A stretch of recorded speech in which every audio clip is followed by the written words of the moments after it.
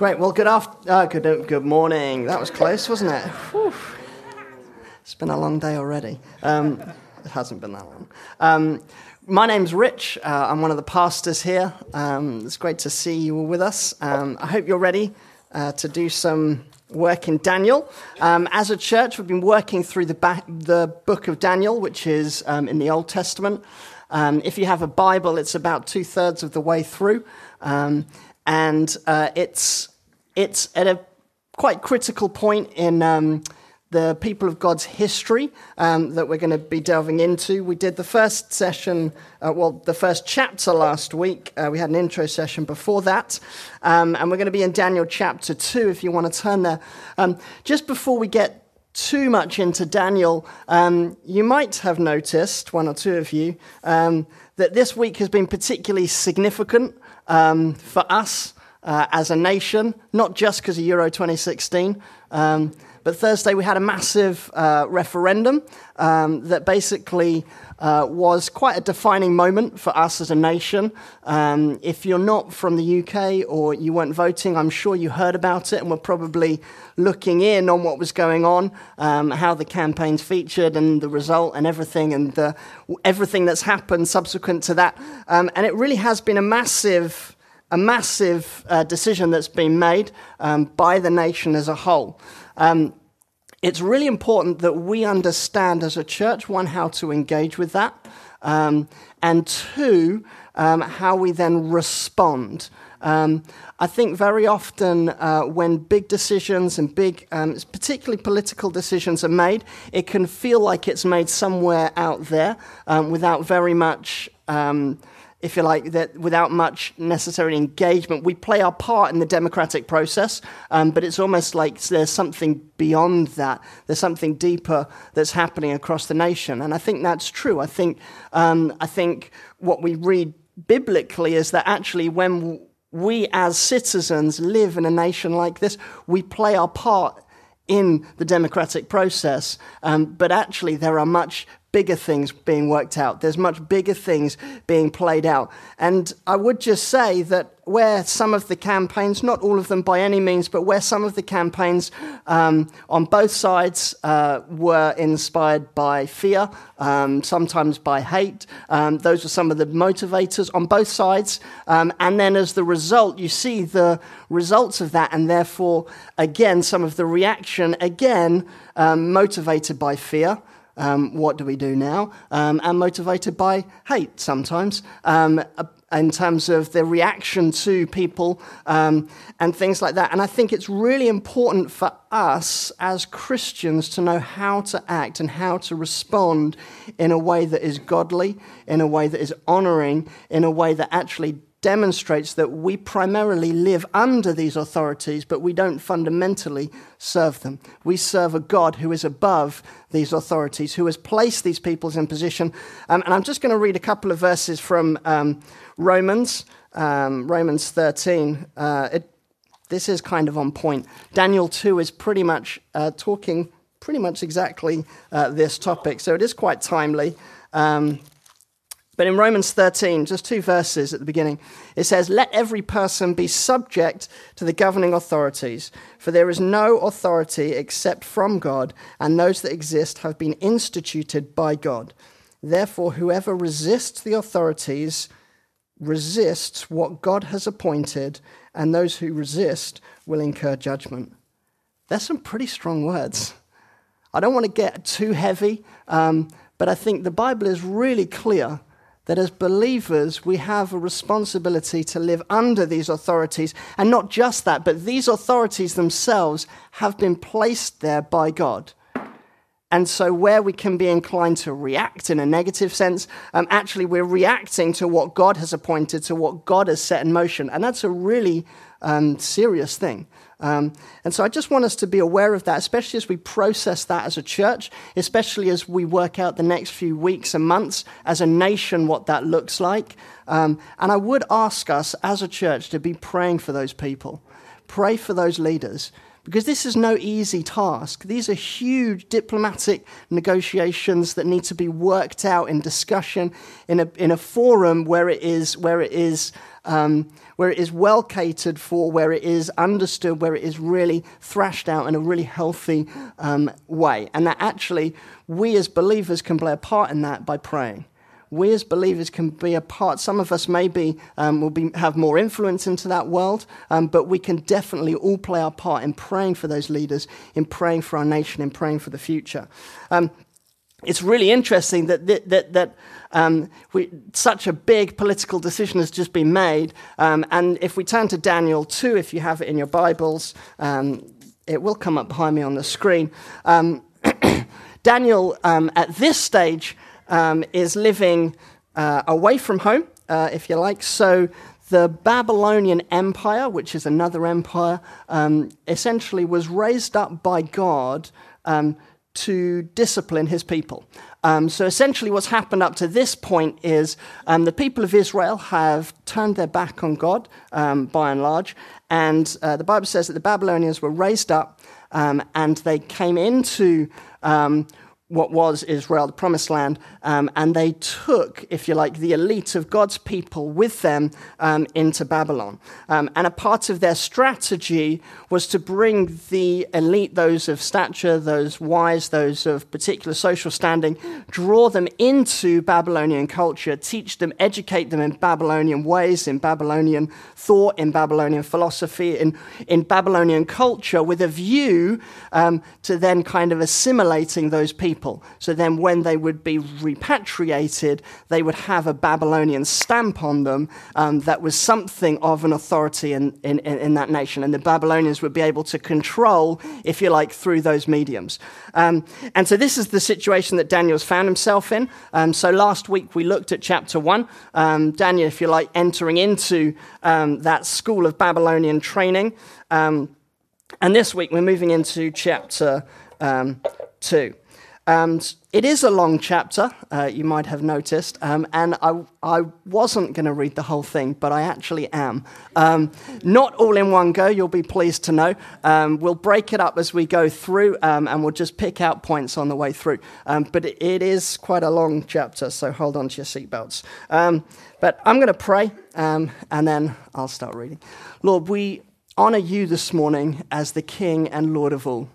Lord, and we just say that we live in submission to you, Lord, and we recognize, Lord, the powers and authorities, Lord, that you have placed in our lives over us, Lord, and we just say that although we love and serve and honor those, Lord, we recognize that you are sovereign. Lord, we recognize that you are over all of them, and Lord, we want to live in submission to you, and Lord, we just ask that as we work through Daniel, Lord, we pray that you would give us wisdom, Lord, give us understanding, Lord, teach us how to apply this, teach us how to live this out in a world that is so dogmatic, in a world that is so can be so difficult to navigate at times, Lord, especially in workplaces, politically, in home lives, on our streets, with our neighbours, Lord, all of those things. We pray, God, give us wisdom, and Lord, we pray that you would speak to us as we open your word together in Jesus' name.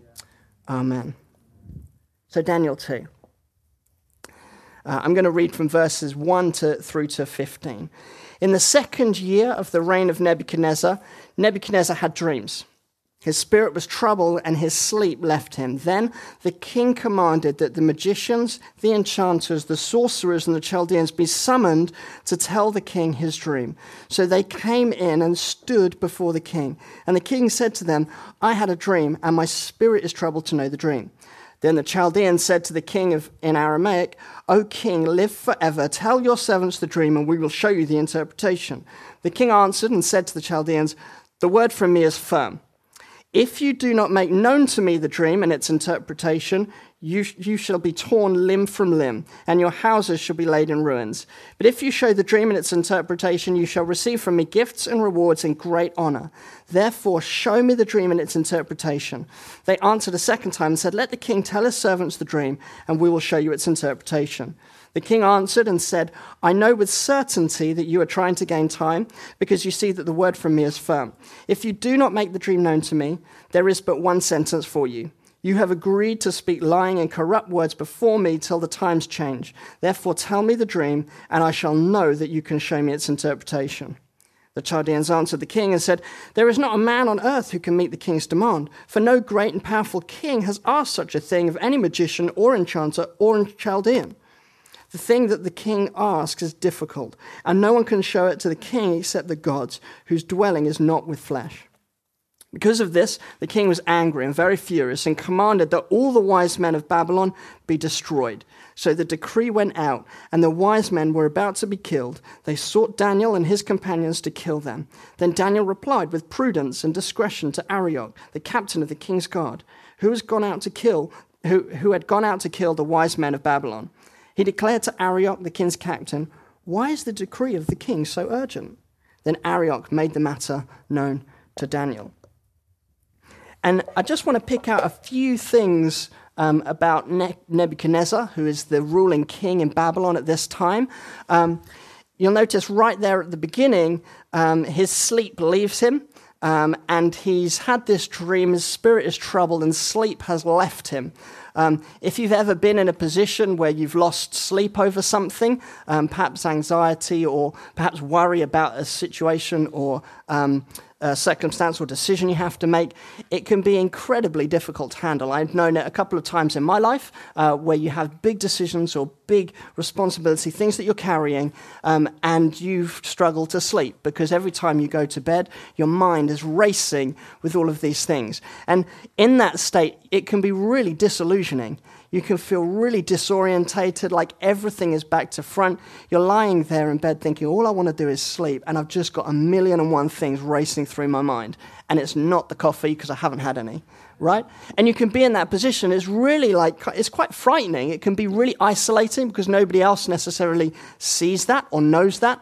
And the king here is really troubled by it. A king who is a sovereign power in the state of Babylon, who shouldn't have worries on that level, is disturbed and his sleep is lost. So this is a man whose sleep has left him. Nebuchadnezzar, he then turns to, if you like, the prevailing wisdom of the day. He turns to those that can help him, presumably. It says in verse 2, "Then the king commanded that the magicians, the enchanters, the sorcerers, and the Chaldeans be summoned to tell the king his dreams." So they came in and stood before the king.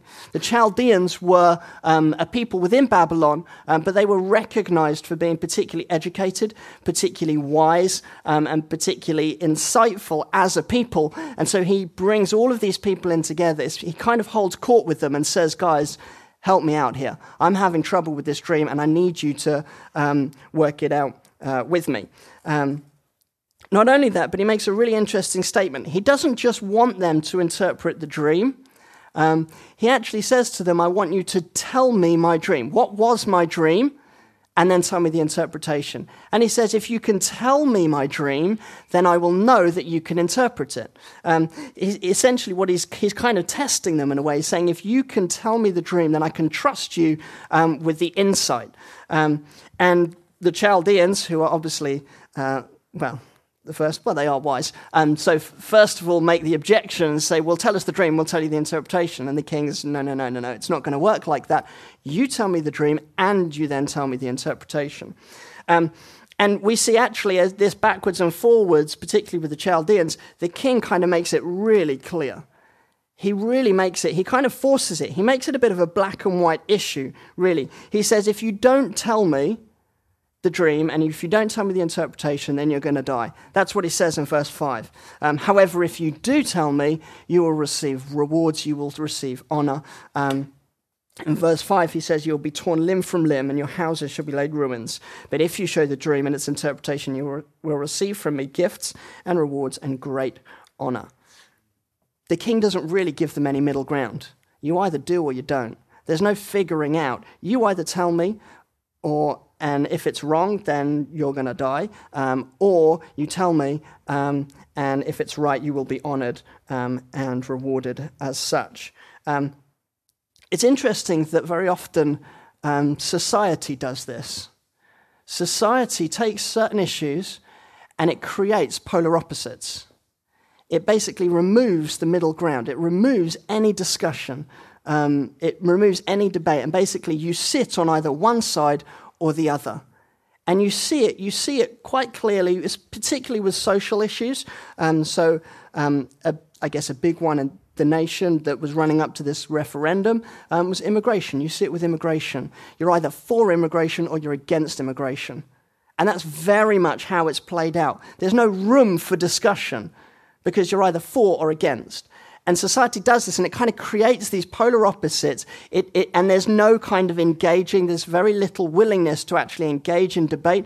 There's very little willingness to want to kind of seek resolution or peace. And it does it by kind of creating these polar opposites. And that's exactly what Nebuchadnezzar does, is he creates this very stark black and white contrast. And then finally, when they can't tell him the dream, he sends out this decree to kill all of the wise men, all of the Chaldeans, all of the sorcerers, all of the enchanters. Now, it's interesting to note that Daniel, who came out of what was Israel, the people of God, is brought into, if you like, this school of training. He's being trained in Babylonian culture. He's being trained in Babylonian philosophy and the way of life. And he doesn't seem to be in this group. I guess it's kind of like if you had a maths problem, you probably wouldn't go to perhaps a first-degree maths student because they might not know the answer. They might be a genius and might know the answer, but you would probably go to somebody that was wiser, somebody that was more experienced, somebody that had better understanding, somebody that had probably seen similar sort of things before. And so Daniel and his friends seemingly aren't included in this group that are immediately brought before the king. And yet when the decree goes out, they are a part of that group. They are a part of that group that Arioch has now been sent to kill. And so we find this funny dialogue then between Daniel and Arioch, where Daniel basically inquires, why? Why are we now going to be killed? And so Arioch then comes to him and makes it known to him. We're then going to move on. So we're going to jump in at verse 16. So it should come up behind me. There we go. And then we'll pick out a few things about Daniel's response and how he works it out. Then Daniel, and Daniel went in and requested the king to appoint him a time that he might show the interpretation to the king. Then Daniel went to his house and made the matter known to Hananiah, Mishael, and Azariah, his companions, and told them to seek mercy from the God of heaven concerning this mystery, so that Daniel and his companions might not be destroyed with the rest of the wise men of Babylon. Then the mystery was revealed to Daniel in a vision of the night. Then Daniel blessed the God of heaven. Daniel answered and said, "Blessed be the name of God forever and ever, to whom belong wisdom and might. He changes times and season. He removes kings and sets up kings. He gives wisdom to the wise and knowledge to those who have understanding. He reveals deep and hidden things. He knows what is in the darkness, and the light dwells with him. To you, O God of my fathers, I give thanks and praise, for you have given me wisdom and might, and have now made known to me what we asked of you. For you have made known to us the king's matter." Therefore Daniel went in to Arioch, whom the king had appointed to destroy the wise men of Babylon. He went and said thus to him, "Do not destroy the wise men of Babylon. Bring me in before the king, and I will show the king the interpretation." And so right there in verse 16, Daniel steps out. Daniel steps out in faith, and he says, went in and requested the king to appoint him a time that he might show the interpretation of the dream. What's interesting about that is if we have a look at the next couple of verses, Daniel doesn't have the interpretation of the dream. Daniel doesn't have the answer, right? On the face of it, this looks a little bit crazy, right? That Daniel has basically said, give me a time where I can share the interpretation of this dream with the king.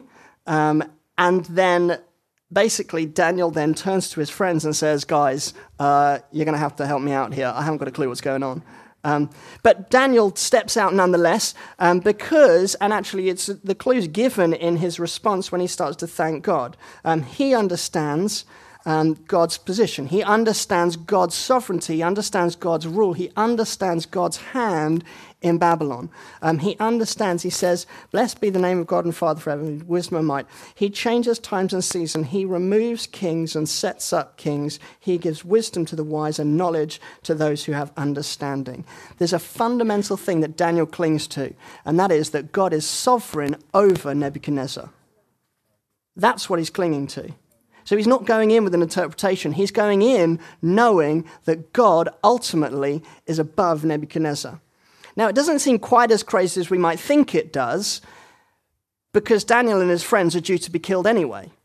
So Arioch's gone to kill them all the wise men in Babylon. And so actually, I kind of think of in terms of Daniel making this decision, it probably was a little bit of a crazy decision to make. You can think about trying to turn that over in your mind, what the thought process would actually look like to get you to that point. But actually, he's kind of Arioch's come to kill all of the wise men of Babylon. So he's kind of already on that trajectory anyway. So on the one hand, it's risky, but on the other hand, it's kind of like, well, you might as well have a go, right? Like, you're in this position, you're going to die either way. Like, you might as well have a punt and see, and just believe God that he's going to come through. Just believe that God is sovereign over Nebuchadnezzar and will actually give the answer. And so what does Daniel do? Well, he turns to his running partners. Daniel gathers his friends.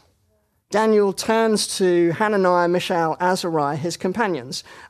If you're not a part of Revelation Church, running partners is what we do here, where we do exactly this. We do exactly what Daniel's just done. We gather in small groups between 3 and 5, and we just pray together. We encourage one another. We spur one another on. The verse is like iron sharpens iron. We rub against each other, and we actually spur one another on to godliness. It's the way that here at Revelation Church we work out discipleship, we work out community in a very real and meaningful way. And that's exactly what Daniel does. He gathers his running partners, and he kind of goes home to them. He went to his house, made the matter known to Hananiah, Mishael, Azariah, and his companions. He basically says, guys, I've done something a little bit funny. Will you now stand with me and pray? Will you seek God for mercy? And will you seek God concerning this mystery? Will you stand with me and will you pray? We did a series on running partners just before we started the Daniel series, so about 2 months ago. We did 4 sessions on running partners, and they're all on the website. I would highly recommend downloading them. We've produced a booklet about running partners, what that means, what that looks like, and how we can do this meaningfully, how we can do this well. And you can get that the Like to Know More table. It's a really valuable resource in terms of learning and understanding how to do this in incredible detail. I'm not going to go too much further into the actual dynamics of what they do, but essentially Daniel finds his running partners and he calls them to prayer. We then also see that seemingly, if we read on further through, that actually Daniel goes in to be with the king. As I said, I wasn't going to read the whole chapter, but I am actually going to read the dream and the interpretation that Daniel has, because I think there's some key points that that we pick out from in Daniel's response and how he handles that. So if you have a Bible, then we'll just carry on in the chapters, but unfortunately it will not come up on the slides behind me. And so Daniel then goes into the king, and he says that now I'm going to tell you, essentially he does exactly what the king's asked. I'm going to tell you the dream, and then I'm going to tell you the interpretation. And so from verse 31, Daniel says, "You saw, O king, and behold, a great image. This image, mighty and of exceeding brightness, stood before you, and its appearance was frightening." Because this is an image, if you are particularly visual, you may want to just close your eyes, and I'm reading, and just picture it. Picture what Daniel sees in the dream. The head of this image was of fine gold, its chest and arms of silver, its middle and thighs of bronze, its legs of iron, its feet partly of iron and partly of clay. As you looked, a stone was cut out by no human hand, and it struck the image on its feet of iron and clay and broke them in pieces. Then the iron, the clay, the bronze, the silver, and the gold all together were broken in pieces and became like the chaff of the summer threshing floors. And the wind carried them away, so that not a trace of them could be found. But the stone that struck the image became a great mountain and filled the whole earth. Verse 36, this was the dream. Now we, seemingly, I assume that he's gone in with his running partners. Whether they've come for moral support, whether they've come as part of his household, as part of who he was. I'm not entirely sure why they're there, but he says we. Now we will tell the king its interpretation. You, O king, the King of kings, to whom the God of heaven has given the kingdom, the power, and the might, and the glory, and into whose hand he has given, wherever they dwell, the children of man, the beasts of the field, and the birds of the heavens, making you rule over them all. You are the head of gold. Another kingdom inferior to you shall arise after you, and yet a third kingdom of bronze which shall rule over all the earth. And there shall be a fourth kingdom strong as iron, because iron breaks to pieces and shatters all things. And like iron that crushes, it shall break and crush all these. And as you saw the feet and toes, partly of potter's clay and partly of iron, it shall be a divided kingdom, but some of the firmness of iron shall be in it, just as you saw iron mixed with the soft clay. And as the toes of the feet were partly iron and partly clay, so the kingdom shall be partly strong and partly brittle. As you saw the iron mixed with soft clay, so they will mix with one another in marriage, but they will not hold together, just as iron does not mix with clay. This is, if you like, the pinnacle of his interpretation. And in the days of those kings, the God of heaven will set up a kingdom that shall never be destroyed. Nor shall the kingdom be left to another people. It shall break in pieces all these kingdoms and bring them to an end. It shall stand forever.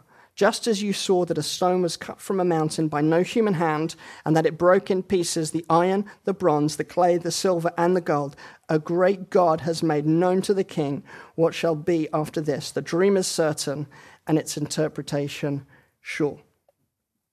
Two things to pick out from Daniel's discussion with the king, or Daniel's sharing with the king.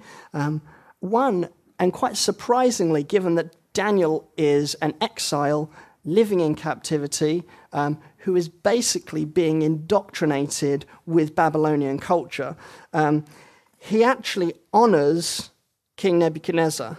He says, "You, O king, the King of kings, to whom the God of heaven has given the kingdom, the power, and the might, and the glory, and into whose hand he has given, wherever they dwell, the children of man, the beasts of the field, and the birds of the heavens, making you rule over them all." That's massive. That Daniel, this guy who's living in captivity, who's been stolen from his homeland and been brought into exile in Babylon, is basically honoring the king as being instituted, positioned, and put there by God. So you see, that verse I read in Romans 13 is exactly what's happening. Is that actually there are rulers and authorities that are in place that God has instituted, that God has put there. And Daniel, in this case, is honoring him as such. He's honoring him. He's recognizing that God has placed him there. We then see later on that Daniel is bold.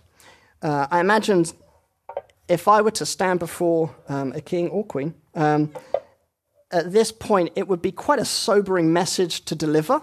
I'm not sure I would quite have the bottle for it.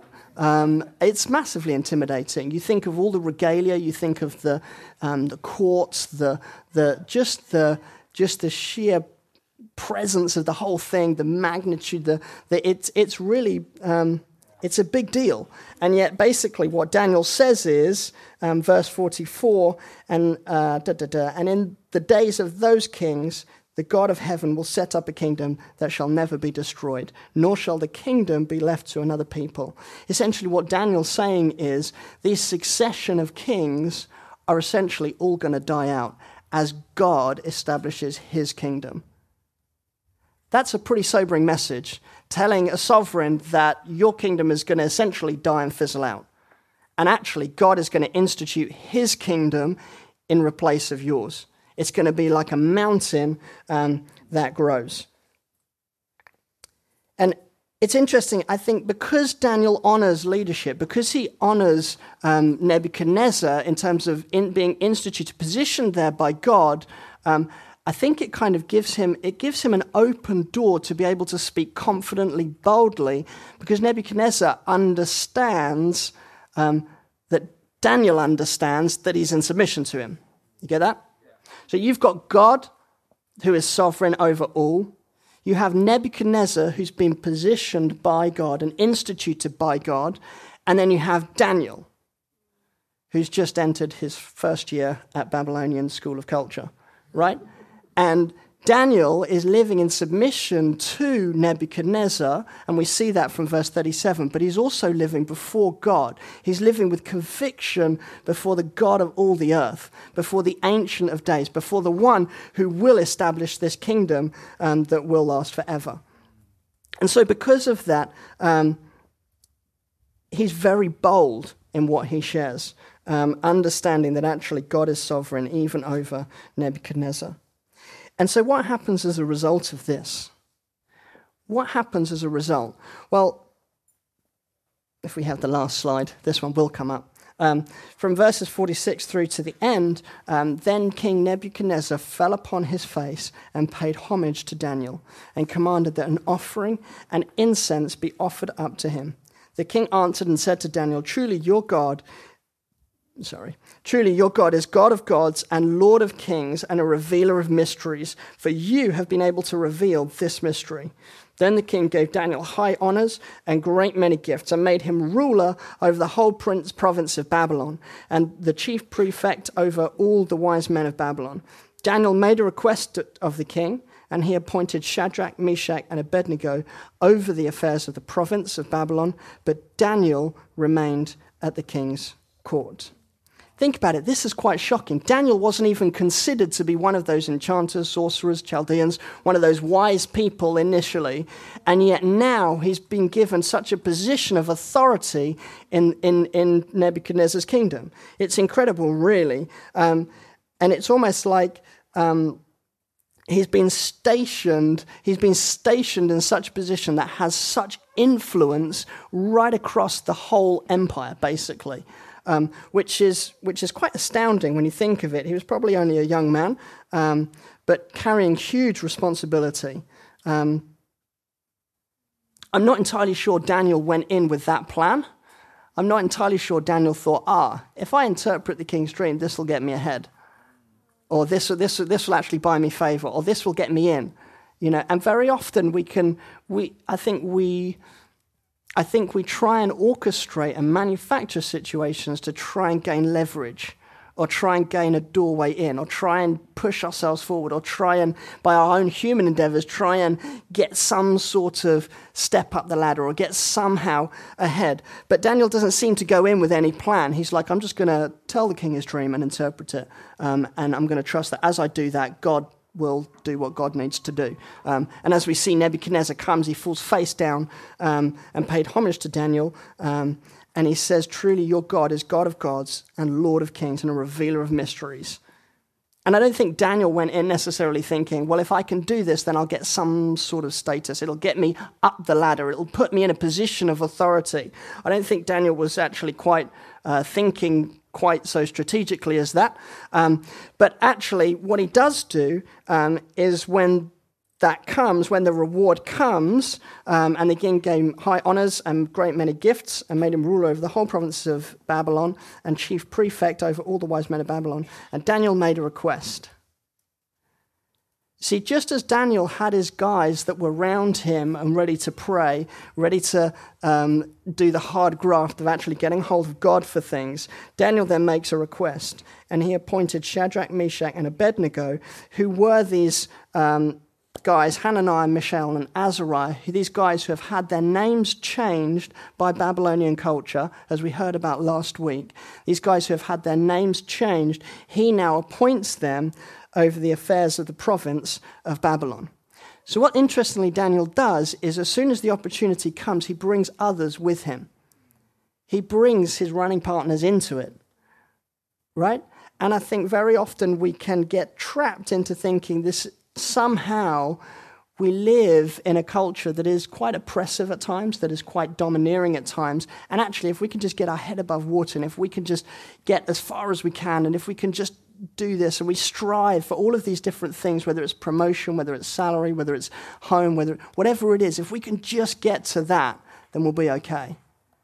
But actually, Daniel's primary thinking is he's not even thinking about that. He just he just reveals the dream, interprets the dream, and then when the opportunity comes, he brings people with him. He brings people up. And if you think about it, actually, it's not just people around him, but actually he gives them particular responsibility. He gives them particular responsibility in the nation of Babylon, which is incredible because now you have God's people who are in exile are now in the systematic infrastructure of Babylon. They are now in positions where they're making decisions, where they're changing things, where they're seeing, they're probably making fairly high-level decisions that influence the people within the empire of Babylon and their own people, the people of God. And I think it's really important that we understand that actually what God does is he's the one that often raises us up, is that he's the one that lifts us up, is that he's the one that puts us in these positions of authority. Nebuchadnezzar didn't have to give him all of those things. He didn't have to, if you like, make him chief prefect. He didn't have to put him over the ruler of the province, the whole province of Babylon. But what he does is he's obviously so moved by what God has done in revealing this mystery to Daniel that actually he, in return, has raised Daniel up. That God has used Nebuchadnezzar to bring Daniel through to maturity. He's used Nebuchadnezzar to raise Daniel up to a position of leadership within Babylon. Whereas seemingly at the beginning of chapter 2, he's not even considered, he's just one face in a crowd. And yet by the end of chapter 2, God's raised him up and placed him in a position of real leadership and authority in Babylon. It's really interesting that the key thing that Daniel does is he never loses sight of who he is, of who God's made him to be. He's a part of God's people. He's a part of the house of Israel. He's a part of God's chosen race, God's chosen nation. It's interesting, we heard about it last week in chapter 1, that Daniel had his name changed to Belteshazzar. And yet still, at the end of chapter 2, he's still called Daniel. He's still called Daniel. He hasn't lost his identity in the process. He hasn't, if you like, given way to some of the prevailing culture. I think we often get stuck where we live as Christians in the world. We can often find it difficult living in submission to worldly authorities. We can often find it difficult to live under those authorities and yet still honor God, and yet still live with conviction before God. And actually, where those two things meet, whether we're going to serve worldly authority or whether we're going to serve God, where an issue is forced, where a decision has to be made about whether we're going to follow the wisdom of the world and this ruler and this authority in our lives, or whether we're going to follow God and his authority and his rule, actually we can do exactly what Daniel did. We can actually step out in faith and trust him that actually as we step out and believe God, that he will come through, that he will be the one that honors us, that he will be the one that raises us up, that he will be the one that establishes us. Daniel isn't vying for position here. He's not fighting to get ahead. If anything, he's looking to bring everybody up with him. He's not trying to stamp on people's heads. It's not about dog eat dog. It's about actually recognizing God's authority and God's raising up in his life. And so I just want to finish with 3 simple questions. Many of us probably aren't living under murderous threats from a king like Nebuchadnezzar, but we are facing, some of us, incredible pressure and can be tempted at times to give in to that pressure. But I guess I just want to ask 3 simple questions that just kind of force us to stop and think about who we are, who we're living in submission to, and how do we work that out? So question 1, will we be a people who step out in faith even when we don't know the result? Even when we don't know what's going to happen? We read in Hebrews 11 that faith is being sure of what we hope for and certain of what we don't see. That's exactly it. Daniel's exercising faith. He hasn't got a clue. He's just saying, put me in before the king, and I'll tell him the dream and I'll give him the interpretation. Will we be a people that live in that kind of faith? Second of all, who are you drawing into those difficult decisions? We live in a culture that is primarily me-centric. It's very individualistic. We think about our needs, our struggles, our pains.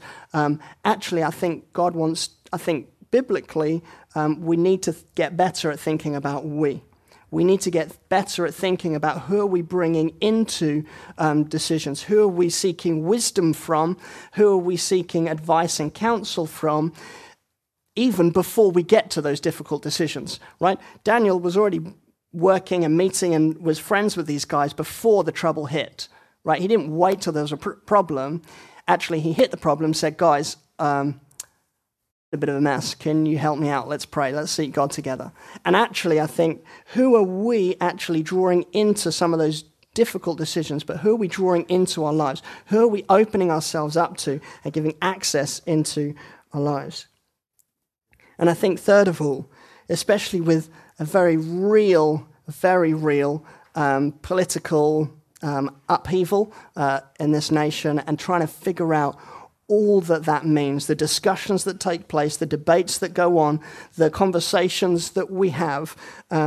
How will we live in this world under worldly authority? How will we live, as Daniel did under Nebuchadnezzar? How will we live under governing officials? How will we live under bosses in our workplace? How will we live under managers? How will we live in all of those different areas where God has instituted somebody over us?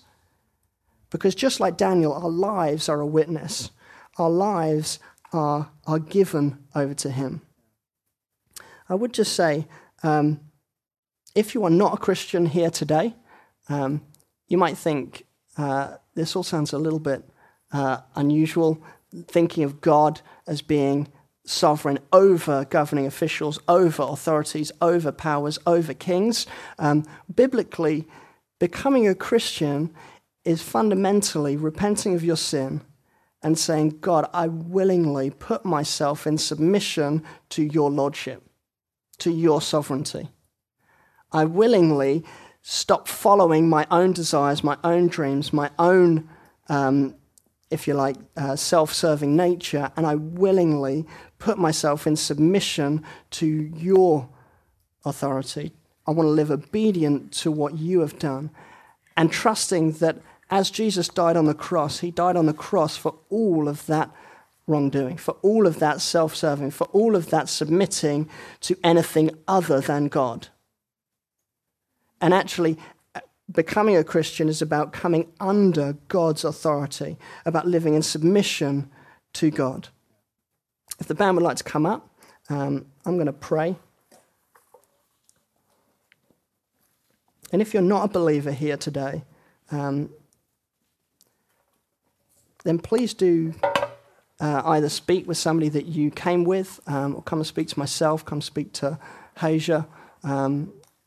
We'd love to talk with you. We'd love to share with you and open up what that looks like, living in submission to God, recognizing that up to this point that fundamentally, as human beings, we live self-serving.